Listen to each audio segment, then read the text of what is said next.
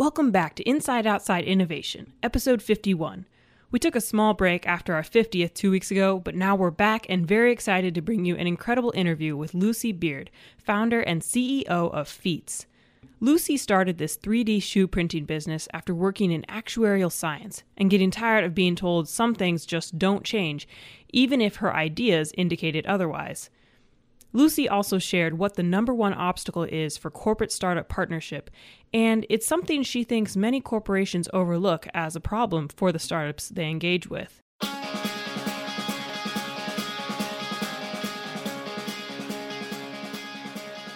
Lucy's story is an excellent example of the incredible businesses that can result from mixing corporate and startup approaches. We want to make more of this magic possible at our Inside Outside Innovation Summit, June 19th through the 21st.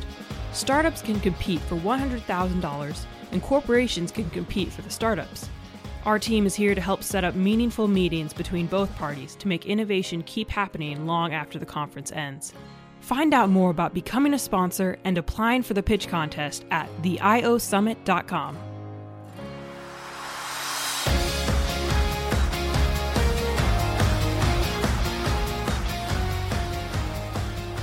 I'm sitting in front of a shoe, 3D printed shoe that is the size of the table almost, and we can talk a little bit more about how we got to this situation. So with that, I'd like to introduce Lucy. So thanks for coming on the Inside Outside Innovation podcast. It's great. Thanks, Brian, for having me.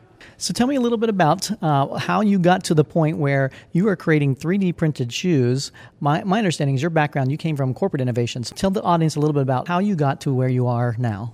Yeah, I've been a corporate innovator for more of my life because I never really understood what entrepreneurship was. Studied mathematics and became an actuary. So worked in like the most stodgy insurance industry that you could ever imagine. And at that point, I realized that although I love the numbers, I was really interested in the people. And then I was also interested in like, well, why can't we make things better? And I was the one actuary in the group that kept saying, well, like, why don't we build a better product? Why don't we do this? And at that point, I realized there was something different about me than the usual actuary. Other than that I can have a conversation with people. Very good. That's important. So you were in corporate innovation. I think you worked at Intuit, and I think you did some time at Zynga as well as voice of the customer and things along those lines. So tell me a little bit about what it was like to do innovation within a corporation. And then we'll talk a little bit more about how you made the leap and what you're doing today. So, after this actuary journey, I moved from England to Silicon Valley. And that's where, you get your eyes open to just this different way of thinking that is really unique to that little tiny radius in Silicon Valley. And I learned about like how the customer is always king. And if you focus on solving great problems for the customer, the rest will come through for that. So, I worked at a company called Intuit, and I was lucky to be in a corporate finance role. So, finance again with numbers. But, I would be the person that would say like, well, have we realized that this M&A charge or that we're charging for like our credit card business is not great for the customer? And they were like, shut up, Lucy. But I kept knocking on the door, and I was saying, you know what, we don't really hire anyone under 30 in finance. They said, well, nobody can do accounting under 30. And I'm like, I don't think that's real. So I kept knocking on the doors, right? And then after a few months, they just said, what is it going to take to shut you up, Lucy? And I went, just give me a little bit of time to do this. And that's how I then started being an entrepreneur inside a corporate innovation company.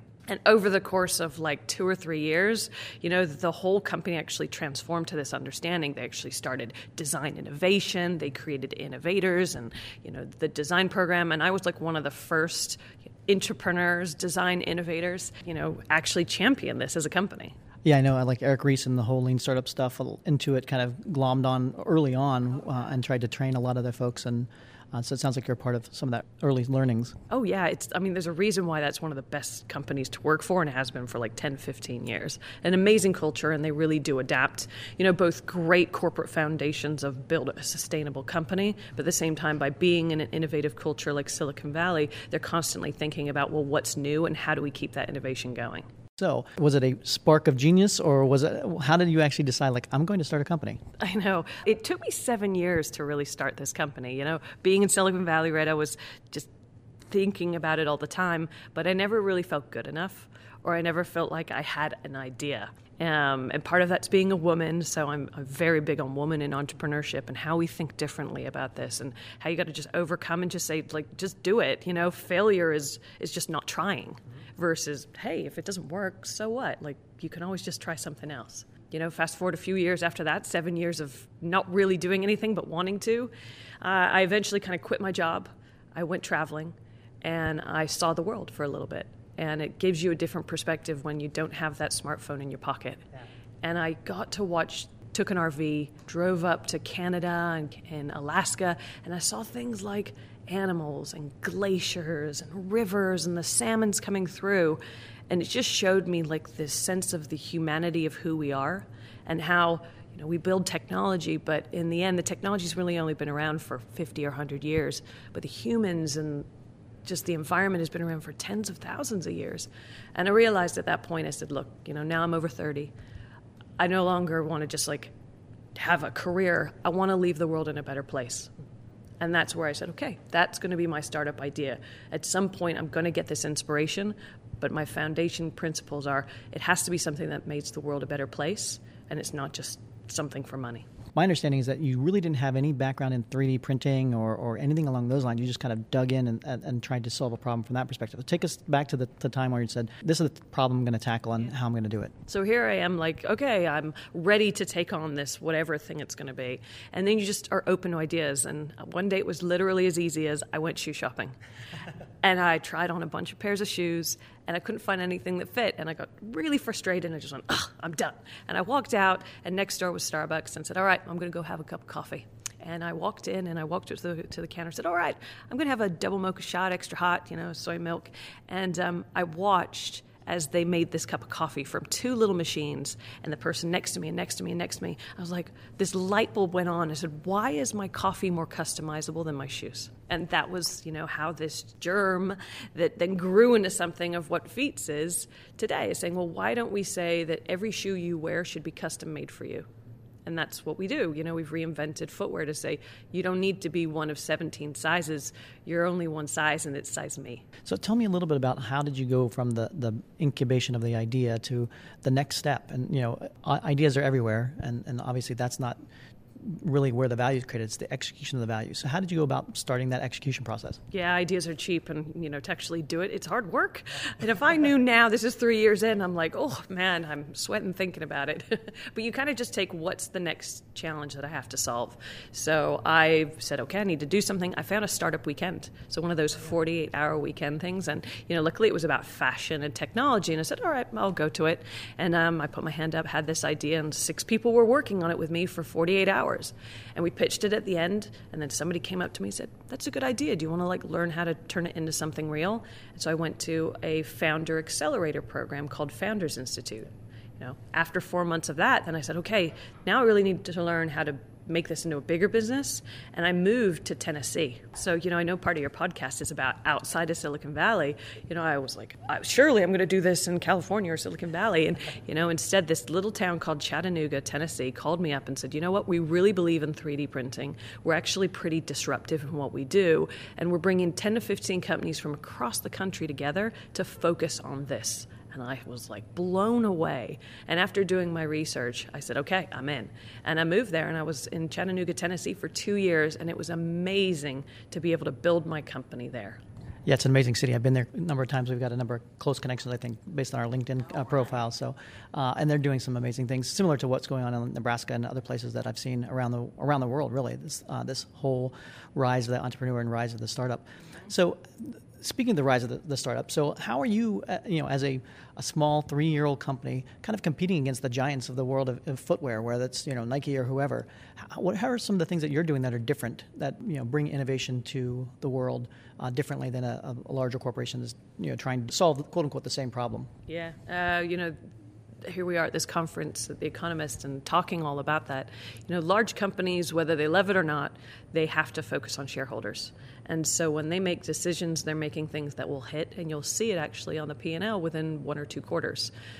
As a startup, I'm not doing that. I'm 3 years in, and we're really just starting to make money now. And then we've got to get to profitability after a couple more years. That's not going to be something that Nike's interested on a $30 billion revenue model. Right. So we have the opportunity to grow kind of under the shadows for a few years before then these companies look at us and go whoa, hold on, what's going on here? This is competitive against us. And you're also doing different business models from the standpoint of you don't have to have retail stores, and that sounds like most of your business is kind of direct to the consumer. And talk a little bit about how you're getting close to that consumer to really understand what their needs are. Yeah, the secondary aspect of being a little startup or an upstart, right, is, we can be fearless. We can try things and fail really fast and often, and we do. We're constantly testing out, hey, should this be a subscription model? Should we just say, you never actually buy these shoes, you just rent them from us? Because the whole point is we want these shoes back to recycle them. So why don't we just change how you think of what a shoe is? Then we think, well, what is a design of a shoe? What's the size of a shoe? How do we actually ask you what comfort means in a shoe? All these things are different that we're constantly learning about, and because we can innovate fast. Now, so the business model, right now, what we do first is, we sell direct to consumers. So you can download an app. You can get your foot sizes just by taking 3 photos from that app. I mean, it's pretty revolutionary, right? You choose what style and colors you want, you press go, we 3D print it in San Diego, California, and then we mail it to you within 7 to 10 days. Wow, right? And then when you're done with the shoes in about 6 to 9 months, we ping you again, say, are you ready for your next pair? Because we want to give you a discount. You send us that other one back, we recycle it, and we turn it into a new pair of shoes. That's amazing. It's completely different of putting footwear on its head or, footwear on the under side of its feet, right? And so large companies just have no incentive of a cradle-to-grave approach. They sell you a product, the transaction's done, they want you to buy it again. We're like, well, as a business, we want to say we actually are responsible for what we do. We're responsible for how we make it in the first place. We're responsible for giving you, the consumer, the best product ever, which is about a custom product for you. And then at the end of it, we're saying it's not just something that ends in the landfill. We want to make sure that the world, as it gets bigger, that we're responsible for what happens to that product afterwards. That's an amazing story. Anything else you'd like to share with our audience as far as either our entrepreneurial audiences, like how do you do this, and or the corporates that are kind of you're nipping at their heels? Well, we're talking about today of, who's really the enemy within corporate innovation? And I came from finance. It was like finance used to always put the kibosh on things. No, it doesn't make enough money. Don't try it out. And then other people were, no, it's corporate IT. And then someone said it was the lawyers. I actually think that's a phenomenally true statement, because now I'm looking through 3 years of history as a startup, and I'm like, the biggest hurdles we've had is where we've had to do contracts. Either it's funding from VCs, partnerships with large organizations. We're like, it stifles the innovation because we don't get to talk to the people or the business owners. We're sitting in a room with lawyers, and startups don't really fund lawyers. They're just hiring this outside counsel. So I think that's an amazingly insightful statement for any corporation that's thinking about innovation. How you do the work, you got to think not just about those amazing people who are smart and what they're going to do, but how are you empowering them with your infrastructure, your finance, your legal, and your IT. Well, this has been a great interview. If people want to find out more about yourself or Feets, what's the best way to reach out to you? Yep, we're on social media at Feet Shoes across the board, and then visit our website at feets.com. Excellent. Thanks, Lucy, for being on the Inside Outside Innovation Podcast. That wraps up this episode of Inside Outside Innovation. Thanks for listening. Take a minute and tell us your thoughts on iTunes or on Twitter at the IO Podcast. You can also follow Summit updates at theiosummit.com. Until next time, go out and innovate.